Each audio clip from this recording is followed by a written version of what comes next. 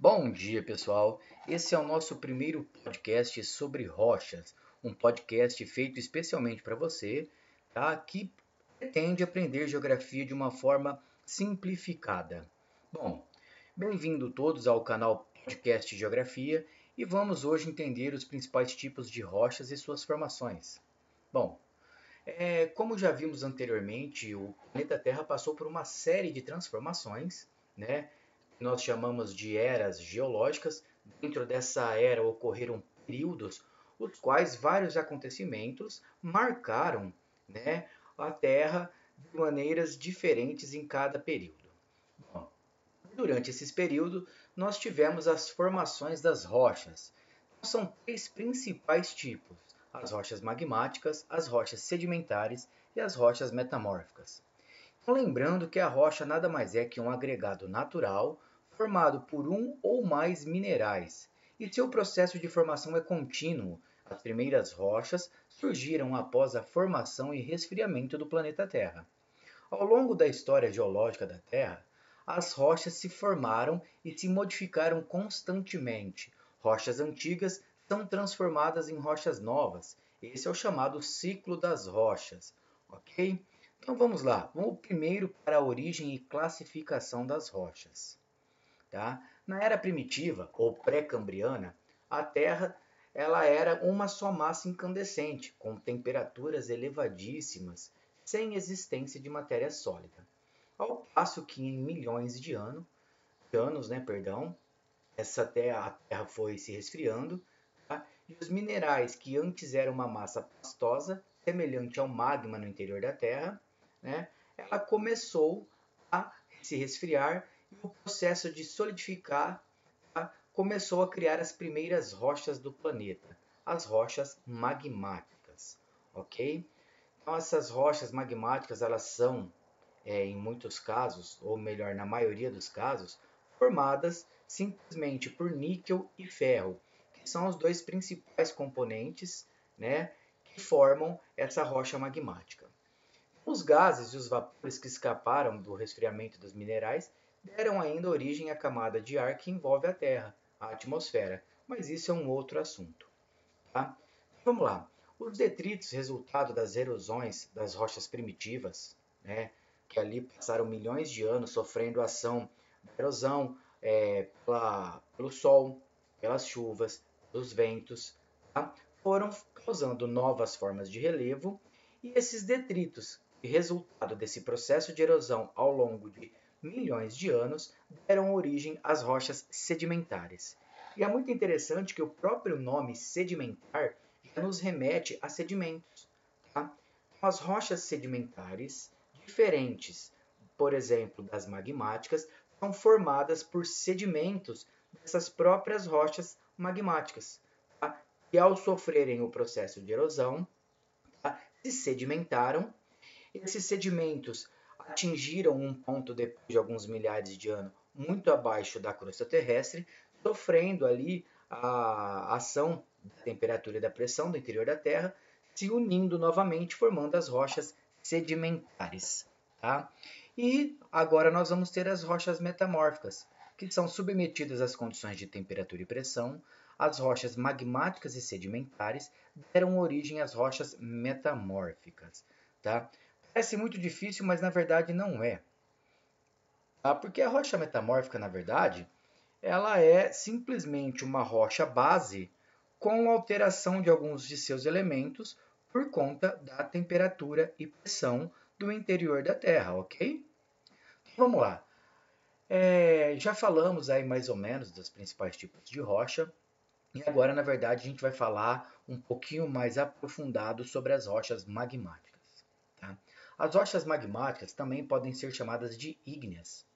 Elas são formadas pelo resfriamento e solidificação do magma pastoso, certo? Então o magma, tá? Que também comumente é chamado de lava e não larva, porque larva é de inseto, tá? O magma existente no interior da Terra, tá? Ele está ali a grandes temperaturas, né? A altas temperaturas.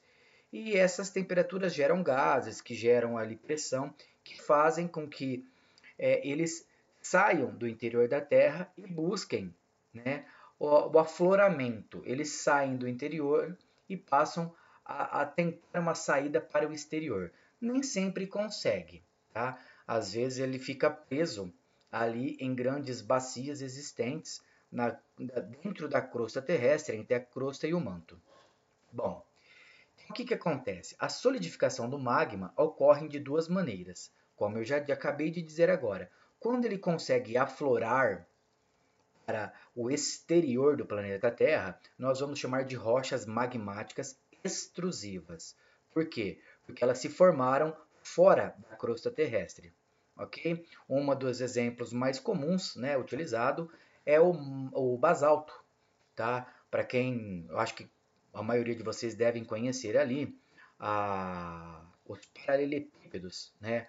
Aquelas ruas que são calçadas por aquelas pedras, abre aspas, né? Fragmentos de rochas, aquilo é basalto, ok? Inclusive em São Joaquim da Barra a gente pode observar na pedreira mesmo, né?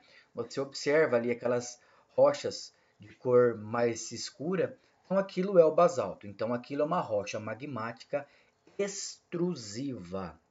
Já as rochas magmáticas intrusivas, tá? É quando o resfriamento do magma ocorre, de maneira um pouco mais lenta, permitindo a formação de grandes cristais visíveis a olho nu, ok? Então, por exemplo, o granito, tá? Geralmente as pias, revestimentos, escadarias são feitos desse tipo de rocha. Então, esse tipo de rocha ele é uma rocha magmática intrusiva. Ocorreu um resfriamento um pouco mais lento, ok? E no interior, perdão, da crosta terrestre, ali entre a crosta e o manto, nas grandes bacias onde ele se resfriou ali de maneira bem lenta e gradual, formando esses cristais, dando origem a essas rochas intrusivas. Então vamos recapitular. As rochas magmáticas extrusivas são aquelas que sofrem o resfriamento fora, tá, da crosta terrestre, enquanto as rochas magmáticas intrusivas são aquelas que se resfriam dentro da crosta terrestre. Ok? Muito bem. Espero que tenham entendido essa questão, tá? Que a rocha magmática nada mais é que o resfriamento do magma. Bom, agora a gente vai para as rochas sedimentares, ok? As rochas sedimentares resultam da deposição de detritos de outras rochas ou de matérias orgânicas em depressões do relevo terrestre. Bom, a gente deve entender que quando formou-se as primeiras rochas magmáticas, né, depois de alguns milhares e até milhões de anos, elas foram sofrendo ali um processo de erosão, tá? E esses detritos, esses sedimentos, tá, foram levados até as áreas mais baixas, tá? Essas áreas mais baixas foram sendo encobertas por esses detritos, formando as bacias sedimentares. Olha que interessante. Então, essas bacias sedimentares, tá, foi formando um processo, tá, e além de depois de alguns milhares de anos, esses sedimentos se unificarem formando as rochas sedimentares, nós temos aí também, em lugares de formação de rochas sedimentares, a formação de dois importantes combustíveis hoje para nós, tá? O petróleo, ok? E o carvão mineral. Então, esses dois combustíveis fósseis foram formados nessas bacias sedimentares. Aqui, como eu disse anteriormente, olha, ela resulta da deposição de detritos de outras rochas e matérias orgânicas. Essas matérias orgânicas, a decomposição lenta e gradual dela durante milhares e milhões de anos, vão formar não só o petróleo, mas também o carvão mineral. E além disso, né, depois, o gás também natural, ok? Então vamos lá. No processo de formação das rochas sedimentares, os detritos se acumulam e se consolidam em camadas de estratos. Então, uma das principais características das rochas sedimentares, tá, é a formação delas em estratos, né, em camadas. Vocês vão ver que ela possui às vezes camadas até de várias cores. Essas cores são resultados, né, de vários detritos de rochas diferentes, ok? Elas também são chamadas de rochas estratificadas, pois se apresentam em camadas de sedimentos, como eu acabei de falar, e você percebe que cada camada, ela geralmente é de uma cor, ela tem algumas características diferentes em cada camada, porque cada camada é formada por detritos de rochas diferentes. Ok? Entenderam? Bom, os principais exemplos de rochas sedimentares é o arenito, que é empregado na fabricação de vidros, a argila, que é empregada na fabricação de tijolos e telhas, tá?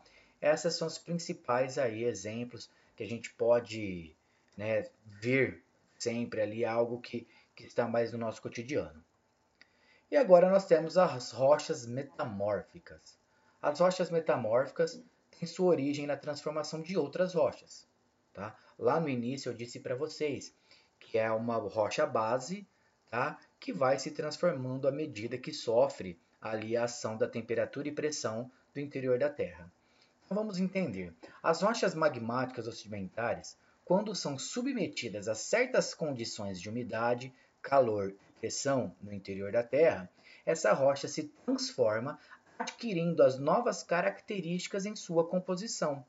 Tá? Então ela tem sua composição alterada, tipo cor, porosidade. Então algumas coisas vão se alterando porque vai se incluindo nela outros elementos. As principais rochas metamórficas são o mármore, que é bastante utilizado na construção e na criação de monumentos, o quartzito, utilizado para fins ornamentais, é uma rocha parecida com o mármore, porém um pouco mais resistente, e o gneiss, além dela ser utilizada na ornamentação, é utilizada também na construção civil. Então, quem tiver qualquer dúvida com relação às rochas, vai estar tudo na apostila, tá? Todas as imagens para você visualizar, ok? Então acredito que facilitará bastante o entendimento. Espero que tenham gostado do nosso primeiro podcast, ok? Durante as aulas eu estarei aqui para tirar qualquer dúvida, beleza? Não se sintam acanhados, vamos manter uma comunicação bastante ativa para que a gente tire e sane todas as dúvidas e assim a gente possa dar continuidade à nossa matéria, ok? Então, até o próximo podcast. Um grande beijo a todos e até mais.